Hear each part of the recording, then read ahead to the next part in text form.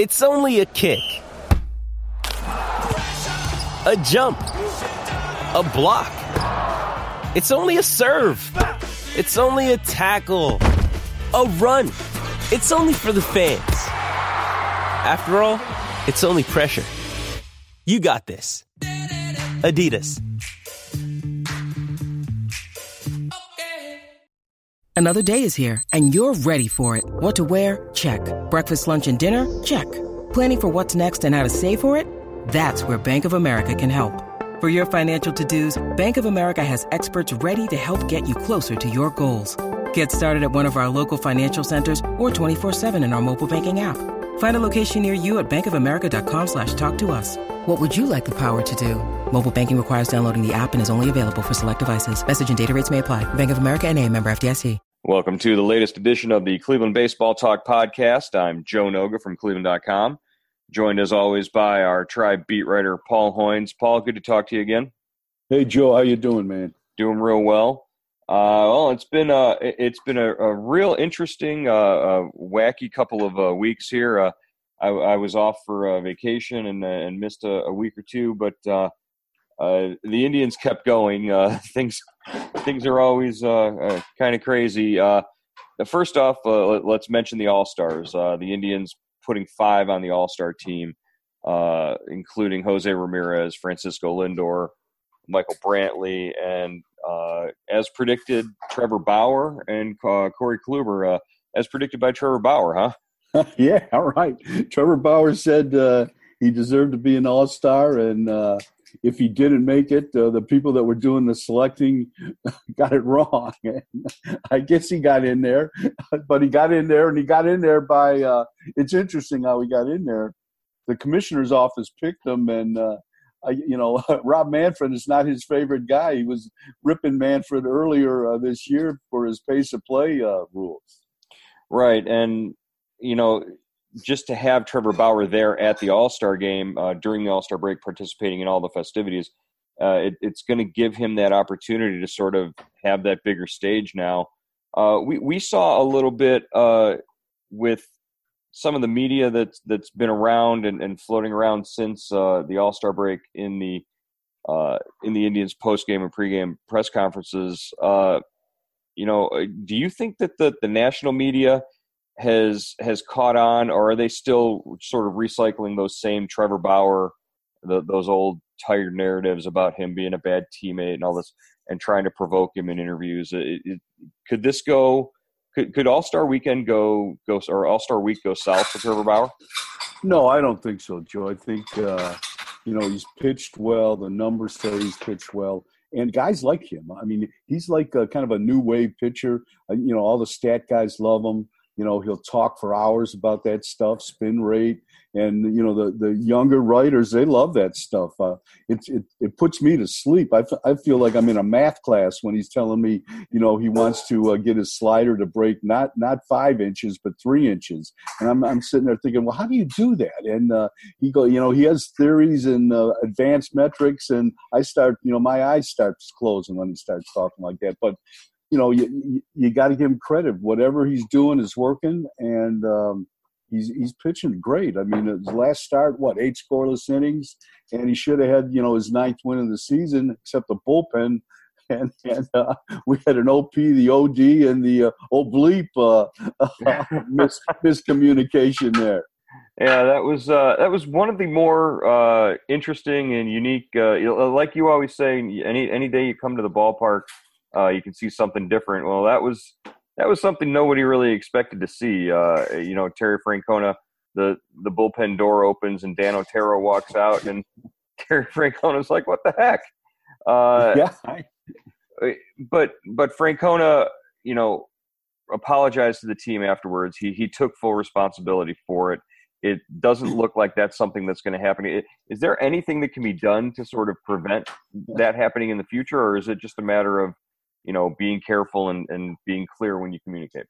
I think it's just a matter of being careful and being clear when you communicate. I mean, I was talking to Chris Antonetti yesterday, and he goes, you can bet, those guys will be spelling, Tito and Willis will be spelling the relievers' first and last names out so they don't screw it up again. But I think, it's just how far away is Carl Willis standing from Francona in the dugout? Like 2, 3, 4 feet, and they just got their signals crossed. The thing, there's monitors in the dugout, where you can watch who's warming up. But that they're on the back wall of the dugout, and Francona's not sitting there watching that; he's watching the game. Right. So, but there's all sorts of safeguards, I think. But I think it's got to be like how they check a lineup card. The manager gives it to the bench coach, who gives it to the first base coach. That there's like 3 or 4 or 5 different sets of eyes that usually see the lineup card before it gets turned into the umpires. But still, once, twice, 3 times a year, you'll see a team that got it screwed up, and it's happened to the Indians before. When Mike Hargrove was manager. Yeah, I believe Charlie Nagy had to bat in that game at the time. I think Jacobs Field, but. That the fact that Terry Francona didn't sleep at all after that game, and just takes these losses so hard and so much to heart, really says a lot about him as well. He knows he screwed up, and ultimately the blame rests on him. But when that happens, these losses like this affect him way more than you would expect them to affect a regular manager. No. Yeah, I think all managers. I think take it hard. They're there to win, and some express it more than others. But it's at this level, it's a bottom line business. Unless you're in a rebuilding team or rebuilding phase, but they're here to win, and every win's important, and they take it hard. And I just thought that. The way he said, there was no question that, this is my fault, it's on me.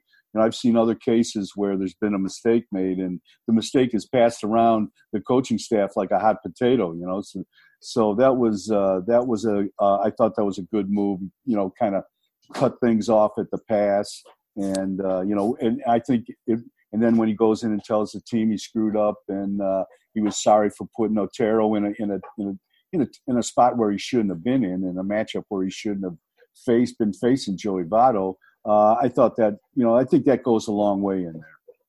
Well, and now when Players Weekend rolls around again at some point this year, and the players are all wearing their nicknames on the backs of their jerseys, I think the jokes are going to write themselves pretty much in the Indians clubhouse for the rest of the season on this. Oh yeah, that's a layup, definitely. That'll be fun to watch. See what happens, Well, the good news is that after the bullpen communication fiasco, the Indians bounce back and have their biggest offensive output of the season. Scored 19 runs the following night. After Tito went in and apologized to the team, must have fired him up somehow, because Jose Ramirez comes out with 2 home runs. Kipnis and Lindor add a couple as well. And at one point they had 5 consecutive base hits in the 3rd inning, sent 12 men to the plate. That was as good as that offense has been all season long. Yeah, definitely. What they batted around twice, I think, in 2 consecutive innings. It's I would rather see, every team has a couple games like this, but I would rather see more consistent scoring, like 5, 6, 7 runs a game instead of one blowout and then you get shut out for the next 2, or you score 2 or 3 runs the next 2 games. But that's just the way it is. And I think this lineup, especially with Ramirez and Lindor, they kind of feed off each other. They one guy tries to one-up the next guy, and it's good-natured competition, and you can see that rolling. And especially if you get a couple pitchers that are, obviously overmatched. And I don't think we're going to see that this weekend against the Yankees. No, that's coming up this weekend. But just to go back to Jose Ramirez and his 2 home runs, the numbers for these guys with he and Lindor have been just incredible. They're the first teammates aged 25 or younger to both have 25 home runs before the All-Star break. That's never happened before. They've got, as a combined duo, they've got the most home runs and the most RBIs in all of baseball. And neither one of them is going to be in the home run derby this weekend after Jose Ramirez declined the invitation. Yeah, that's. I guess it shows you something. That I guess the team comes first with both of them. I don't. Lindor had told me during the last road trip that he wasn't going to be in the home run derby because he's not a home run hitter. You've got 25 home runs. Right, Frankie. Sure, whatever. Okay. He's got more home runs than anybody in the home run derby that's participating.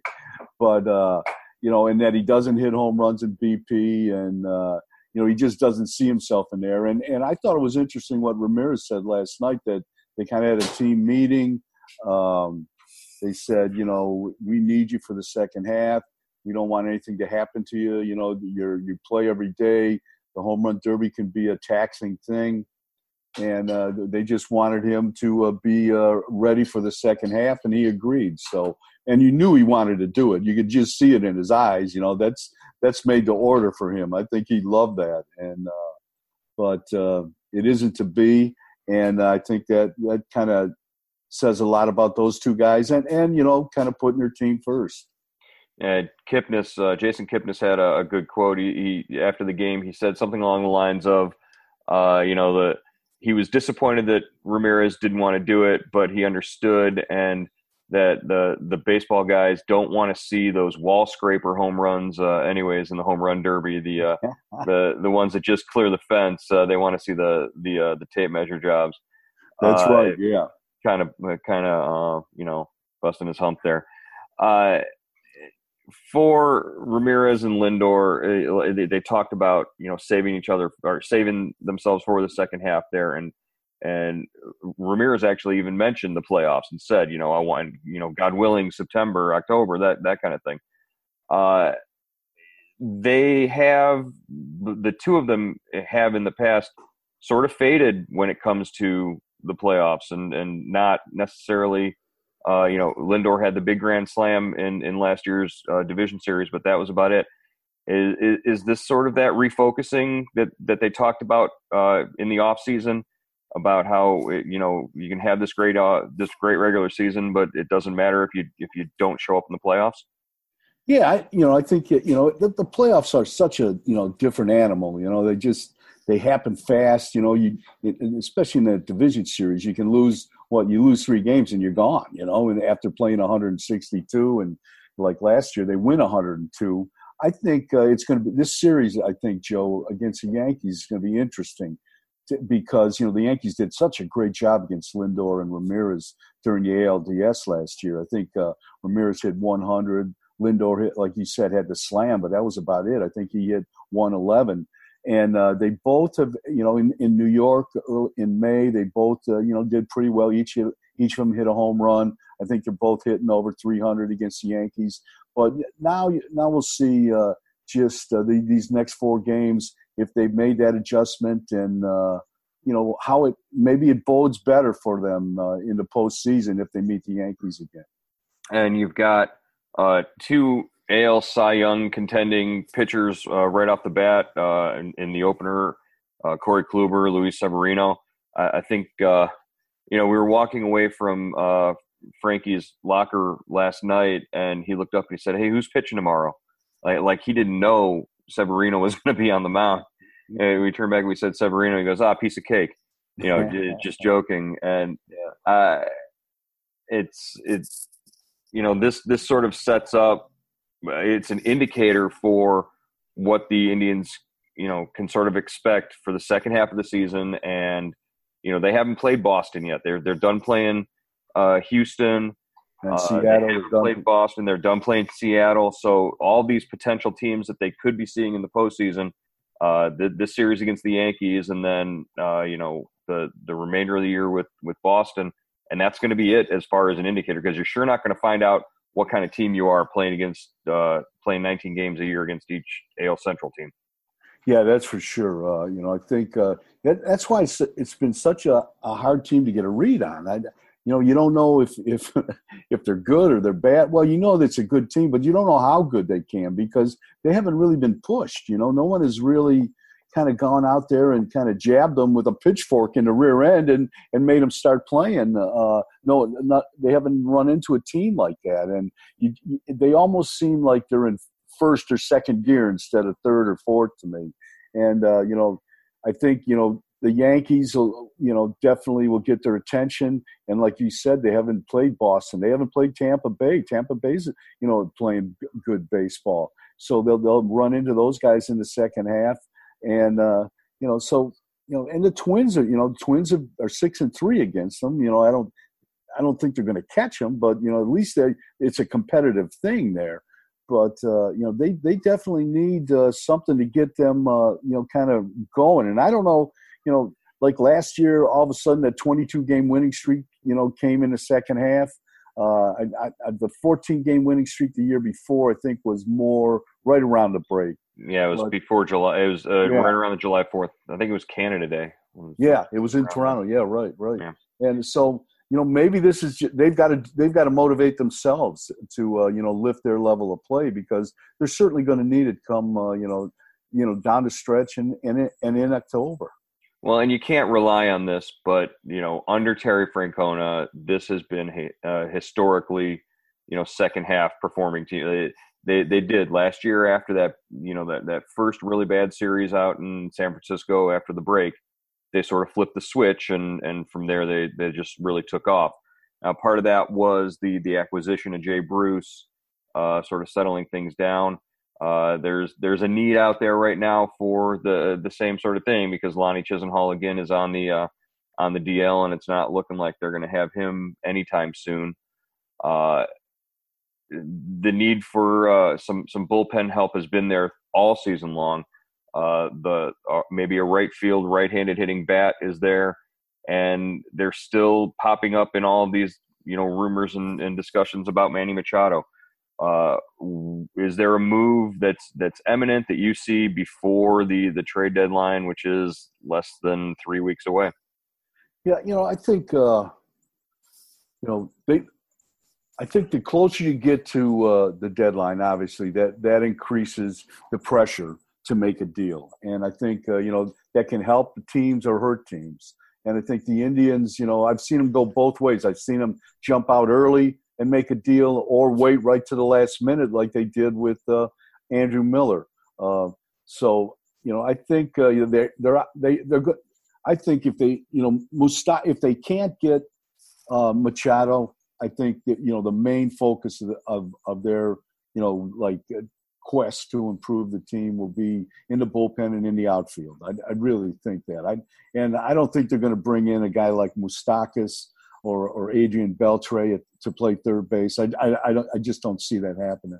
But I think bringing in a center fielder, an outfielder, a right fielder, like you said, particularly right-handed hitting, I think that will work. And they need an arm. They need a bullpen guy, because Joe, it's like a split personality bullpen. It's like you get one good month, you get one bad month, and right now I think they had an ERA about 3-something in May.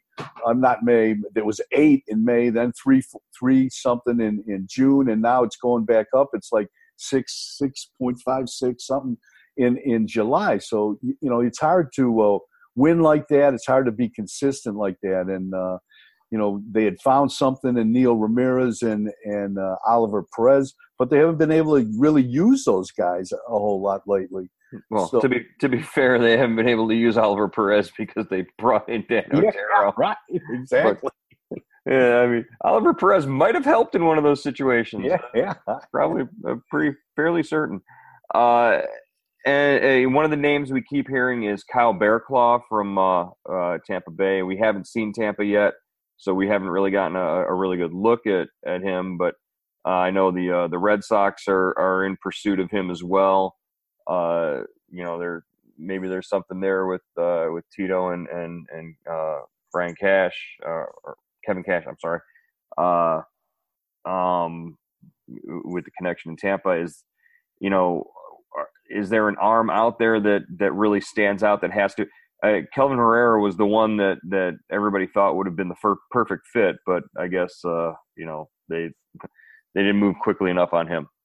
Yeah, I think there are some arms. Zach Britton, is out there for Baltimore. Brock, I think, is another Oriole reliever that they might be able to get. I think a guy like Bearclaw is a younger guy and he's under control, I think that's going to cost a lot, you know. So they might kind of go for a rental, you know, and just kind of piece the bullpen back together again. But you know, they're in a spot too where, you know, they've got to look to the future because Cody Allen and McAllister and Miller are all free agents at the end of the year. I think, you know, the one guy you wrote about him yesterday, Joe, was if they can get Andrew Miller back and if he's healthy, he's going to be better than any trade they could make. And you know, but you know, we're not going to see that. We won't know that until after the All-Star break. All right, and Tito's big thing was getting Miller back, you know, the right way, making sure he's fully healthy, but then having enough time for him to get sort of, he kept saying, on a roll. Get on a roll, and once Andrew Miller gets on a roll, you know, we know what we got with him is what Francona said. So yeah. Thankfully, I think they're going to send him on a rehab, you know, and so he'll be able to, you know, pitch at Columbus or Akron, and like Francona was saying yesterday, not come in against the Yankees with the bases loaded in the 8th inning and you're up by 1, you know, and that's your first game back from the DL. So I think this will, you know, that'll give him some more time to get that knee built up, get his arm built up, get his delivery down, and hopefully help the Indians, you know, sometime in August. That's because that's kind of the timetable I would imagine they're looking at. All right, Paul. Well, we are heading towards the All-Star break. One big series left before then. This Yankee series kicks off Thursday night, runs through Sunday, and then you will be greeting us next week from the nation's capital. Looking forward to hearing all of your thoughts and sort of taking in the sights and sounds of the big All-Star Week festivities. What are you looking forward to most when you get out there? And, you know, Joe, it's like I like the Futures game on Sunday. That's kind of fun. You know, that's, you know, I got my first look at Lindor there, Jason Kipnis in a Futures game, Mejia, McKenzie, you know, saw those guys last year. So it's fun just meeting them. I remember how little Lindor was. You know, he just looked like a scrawny little kid. I'm sitting there thinking, this is the number 1 pick. This is the guy that's going to save the franchise. And lo and behold, look what he turned into. So, you know, that's kind of cool. And, you know, I like, you know, they have it set up now. The All-Star game used to be you'd send 200 writers into each locker room, you know, when the locker rooms were open. So, and it was always a madhouse. But now they have it, you know, kind of like the NFL, kind of, you know, like the Super Bowl week where they have, you know, they bring in each team, set them up, every guy at a table, and you can walk around and talk to guys. And it's going to be fun to like talk to Jesus Aguilar, you know, that made the All-Star team last night on the fan vote, and he's going to be in the home run derby. He's had some more home runs than anybody in the home run derby, so that'll be fun to watch him. You know, former Tribe farmhand, and you got 3 Akron players going to the game, in Aguilar, Ramirez, and Lindor. That's you know, just think about the job that the Indians farm system did in 3 All-Stars just like that. Yeah, and you know, it's crazy. It is, you know, and I remember, you know, people saying, you know, Aguilar is going to, you know, Aguilar came up to the minors and, you know, had all sorts of, you know, hit wherever he was. Hit home runs wherever he was. But when he got to Cleveland, it stopped. You know, he just didn't swing the bat well, didn't get an opportunity. But I remember, you know, guys in the farm system saying, this guy's going to play in the big leagues. He's going to play in the big leagues. It might not be here, but he's going to play, and they were right. All right, Paul. Well, we'll look forward to all your reports from Washington, and we'll talk to you when you're out there. All right, Joe. Thanks, man.